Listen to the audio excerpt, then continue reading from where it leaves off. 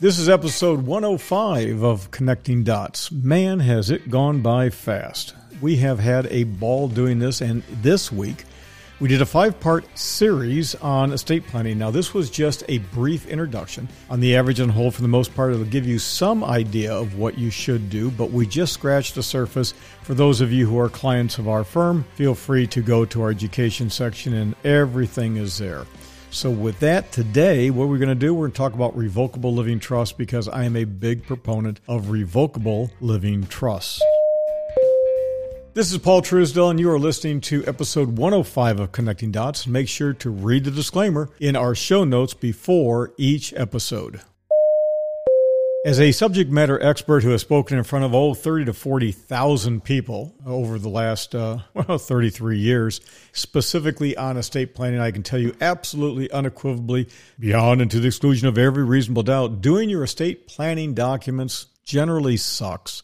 Because what it involves is an admission that, we're going to die, become disabled, can't make decisions for ourselves, we're going to need somebody else to make those decisions. Hey, but that's life, right? At some point in time, we're all going to be ashes to ashes, dust to dust. We're going to be out of here, and we're going to be feed for the little bunnies and the rabbits running around out there. So it just is what it is, right? Get used to it. So while we're here, as bipeds walking around this thing we call Earth, let's have a good time and try not to, cause as much of a mess as we could possibly cause. Let's make things a little bit easier. So with that, today we're going to talk about revocable living trusts. Let's get into something that I think is an amazing tool that has been around for an awful long time. Okay, so the revocable living trust is a really simple thing, and here's how it works. You have a grantor, that's Grantor, and the grantor is the individual that creates the revocable living trust. So think of it like this, they write it out. Now, generally speaking, on the average, on the whole, and for the most part, you're not going to write your own trust out. You're going to have an attorney. I never, ever, ever encourage anyone, please, don't do your own documents. That's the dumbest thing you can do in the world. You know, doctors who try to treat themselves or attorneys that try to go to court and represent themselves have got damn fools for patients and clients. Don't do that. There's a lot of reasons for it. We're not going to talk about that today in this episode, but the bottom line is have someone who is a subject matter expert licensed in the state in which you reside doing your revocable living trust and all of your estate planning documents, because that is the person that if there's a controversy over what you want to have happen is going to be speaking on your behalf. So the grantor creates it. The trustee is responsible for handling the revocable living trust, following the terms and conditions. And so generally speaking, like in my case, I'm Paul Truesdell. I have a revocable living trust. I got a lot of trusts, by the way. That is not something you have to have just one or two. You can have a whole bunch of different trusts. It's like businesses and business entities. So just kind of remember that. So I have a revocable living trust. Let's say it's the Paul Truesdell Revocable Living Trust. I'm the grantor and I'm the trustee, right? I created it, I funded it, and I'm managing it for who? Me. I'm Paul Truesdell. I'm also the beneficiary. So grantors, trustees, beneficiaries, 3 distinct roles. And I always say this, if you get a little confused, think of it like the Father, the Son, the Holy Spirit, right? It's just the same thing. Grantor, trustee, beneficiary. Grantors create it and fund it. Trustees manage the assets. The beneficiary is the person who's going to receive the benefits of the assets. Now, here's the key thing. While I'm alive, I'm the living beneficiary. While I am incapacitated, I'm the living beneficiary. But there's always going to be the final or residuary beneficiary of my assets, and that then means it's going to be either distributed or the trust is going to remain in place and continue to pay an income stream out. Now, with that, why does a revocable living trust work so well? Because, here's the key thing, contractual law supersedes probate law. Contractual law supersedes guardianship law. So I've created a contract between me and myself, in your case, between you and yourself. You as the grantor and you as a trustee. Now think about this for a minute. Contractual law supersedes probate and guardianship law. Well, shazam, Gomer. We all know that life insurance, IRAs, and annuities bypass probate, but why is that? It's because they're contracts. and therefore they avoid guardianship and probate. So you can do that with a lot of your assets, but what about pots, pans, furniture, clothing, all the goofy things in life that you own that do not have a beneficiary designation, or you can't put a paid on death or transferred on death designation? What about things like autos and all sorts of vehicles, both pleasure and for work? What about corporations? Well, I mean, there's all sorts of different things that you own. Yeah, all that crap goes through probate. Nope. Don't need to do that. You see, one of the big advantages of a revocable living trust is it's a master beneficiary designation. I'll tell you in just a few moments what I mean by that, but put that in your noggin. It's a master beneficiary designation. Now let's talk a little bit about a revocable living trust and when it goes from being revocable to irrevocable. Now, revocable means you can change it, you can modify it, you can terminate it, you can do anything you want with it. It's yours, lock, stock, and barrel. In fact, way back in 1974, the IRS ruled in a case that you use your own Social Security number. You don't need a tax identification number, an EIN, until the revocable living trust becomes irrevocable. Now, when does it become irrevocable? Well, it becomes irrevocable and locks in stone, like the Ten Commandments, at death, when you voluntarily stop being the trustee, or when you're incapacitated. So you see, once somebody else steps into your shoes to handle things for you, that's when the trust becomes irrevocable, cannot be changed. The only way it can be changed is with a court hearing, a court order, and a judge has to have really good reason to do that. And that's something that a judge just doesn't do. I was just going to use a couple of legal terms. I'm not going to throw them on you right now. I'm not going to do that. But here's the thing. Revocable, do anything you want while you're competent. You're alive. You're doing fine and dandy, right? That's 99.999% of the time, right? If you are dead, you're dead. You want to say, I am so old. I'm 175 years of age, and I think it's time for my son, who's 150, to take over for me. I want him to take over. So that's voluntary. And then also you're incapacitated. Physically, emotionally, or intellectually, there's something not right. It's not working. Now next, let's talk a little bit about trust funding. Now, when you have a revocable living trust, one of the things you should always remember and never forget is that the attorney that you're working with should provide you with very specific instructions to fund the trust. Now, I'm pretty adamant about this. If you have a revocable living trust and you are unable to fund the trust yourself, changing those assets which you change ownership and those assets that you change beneficiary designations, you can't do that, then you probably are not capable of handling your own money. You see, one of the things that we've done for years is we know that if a person can't follow basic, fundamental, simple instructions when it comes to funding a trust, then the next level of discussion has to be had. Now, most people, when they do these types of things, they do their estate planning, they tend to be older. Why? Because everybody around them is dying and dropping dead and, getting sick. And, well, you live in these age 55 plus communities. It's one after another, after another, after another. And pretty soon people go, well, geez, Bob, maybe we should do a living trust. Oh, yeah, Mary, maybe we should. Yeah, that's the way it goes. So here's the thing. When you have a contract, like an annuity, a life insurance policy, an IRA, you fund those things differently than when you have non-contracts. Now, generally speaking, when you have a contract, you're changing beneficiary designations. But if you have things like mutual funds and brokerage accounts, things that are non-contracts, you actually change the ownership to a revocable living trust. Now, can you have a trust for two people? Yeah, that's a joint family living trust. If you function as a single economic unit, what's mine is yours and yours is mine, right? Together forever till death do we part, and then last one standing, him or her or whatever, they get it, well, then you can do a revocable living trust. If you're gay, you have a homosexual, lesbian relationship, whatever the proper terminology is, I don't care. But whatever the proper terminology is, hey, can you do a revocable living trust and in essence live like a married couple without being married or going through that? Yeah, anybody can. You say, listen, we really like being together, but we're not going to get married for a bunch of different reasons. But we want to live as a single economic unit. Man, this is something you should do. Period. No ifs, no ands, no buts about it. But I digress. Let me go back to what we're talking about. So you got contracts and non-contracts. You got qualified and non-qualified.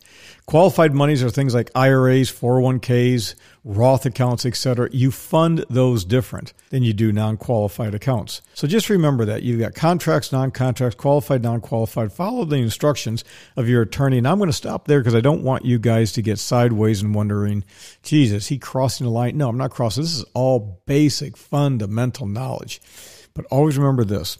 You want to make sure that the grantor, the engagement, has the ability to fund the trust, because if they can't, then you know somebody's got a real problem. Now, attorney assistance, for example, in filing the quitclaim deed, and it's not quick with a K, it's quit, Q-U-I-T.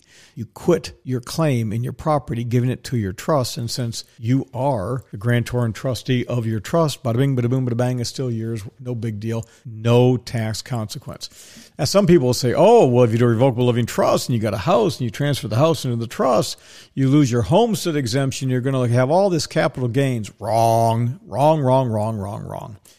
All you have is you just have to have language. It simply states that you're taking full use and making full effect of the homestead exemptions as they exist, for example, in your state or in Florida, for example.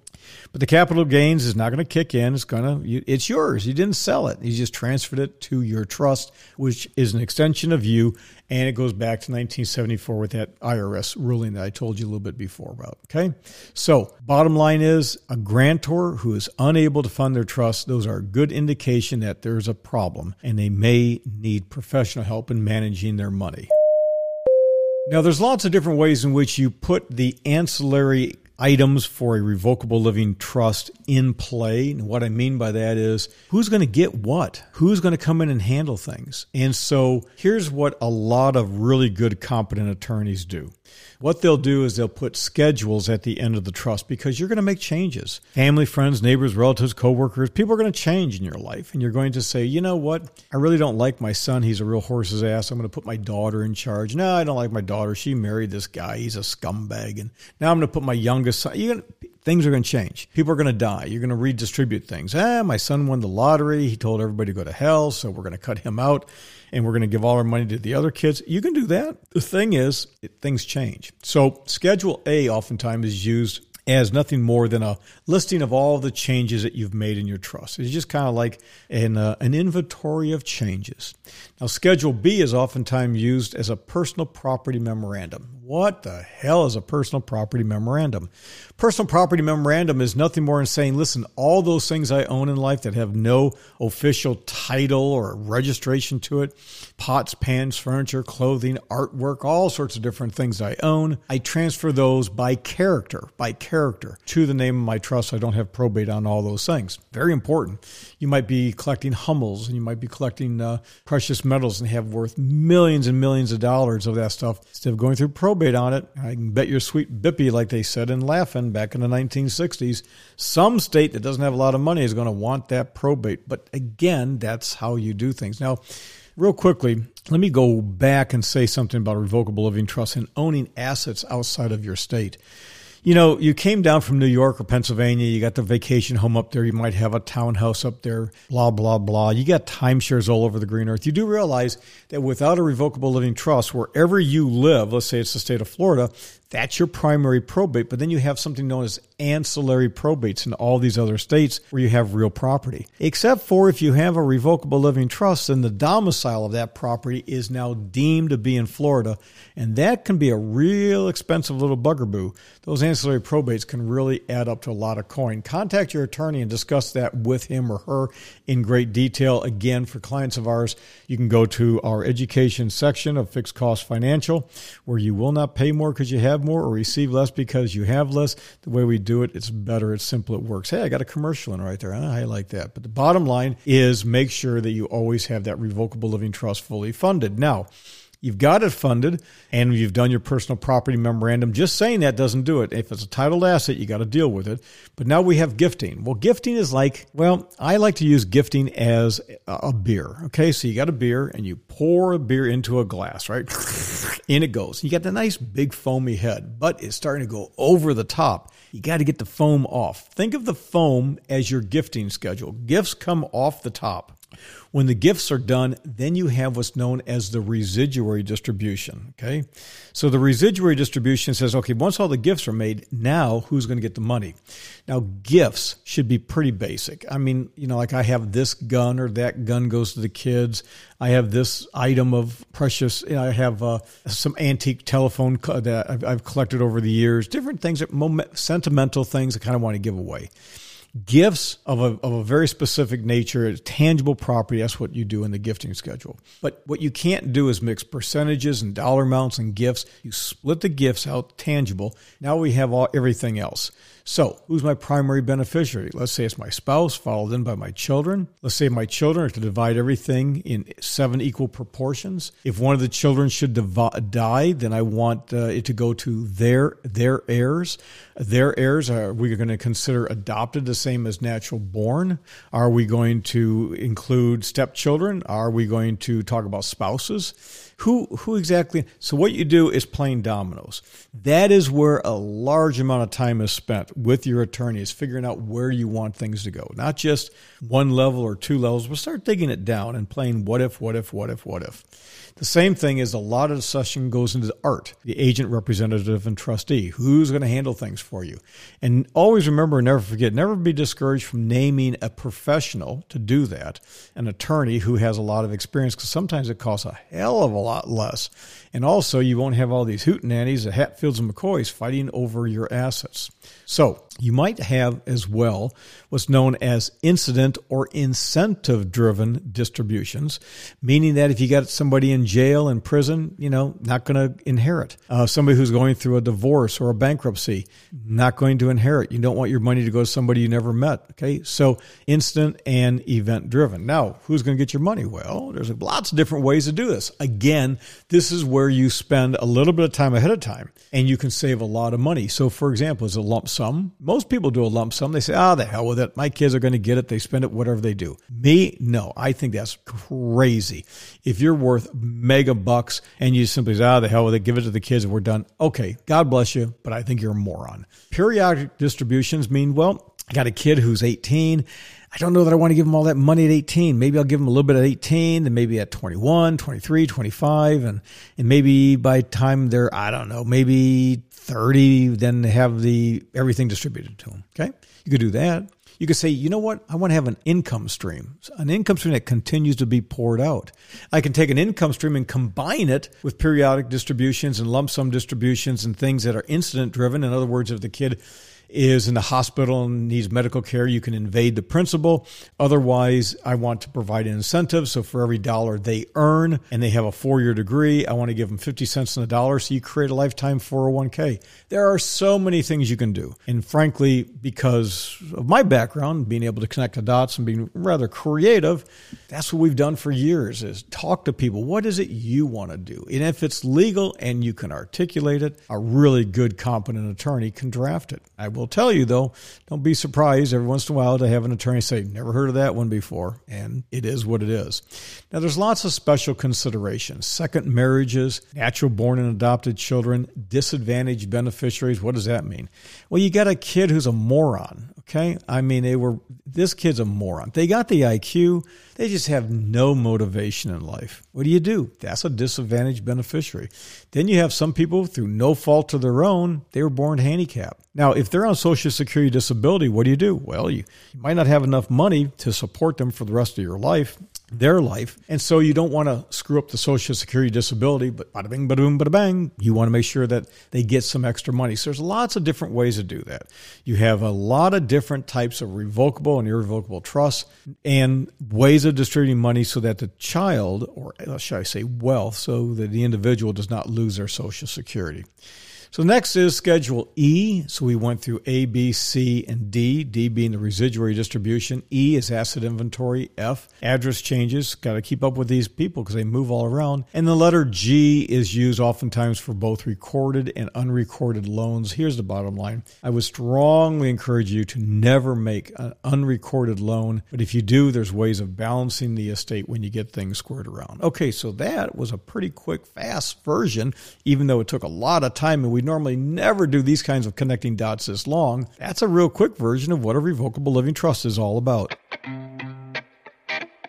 Well, in this 5-part series, we covered a couple different things. We definitely did not go deep into this topic. This was just to give you a little bit of an idea. And so this is the kind of information we provide our clients at Fixed Cost Financial, the home of fixed cost cost investing, where you will not pay more because you have more or receive less because you have less. And so with that does it for today. Thanks for joining me. I'm Paul Truesdell with Fixed Cost Financial. If you have a comment, idea, tip, trick, or just want to opine, give me a call at 888-629-7864. I love saying that. 888-629-7864. You can find us on Twitter, on Facebook, on Instagram. We're on YouTube, and most importantly, go to dots.fm. That's where you get all the good stuff and the extra material. Also, please subscribe to Connecting Dots wherever you listen to your favorite podcasts, and I'll be back next week with another edition of Connecting Dots. This is a little bit of a longer one. It's more of a deep dive, but it's a topic, and we didn't even begin to scratch the subject or the whole area there. But hey, now you got a little bit more of an idea with that. We're out of here. Gone later. Bye.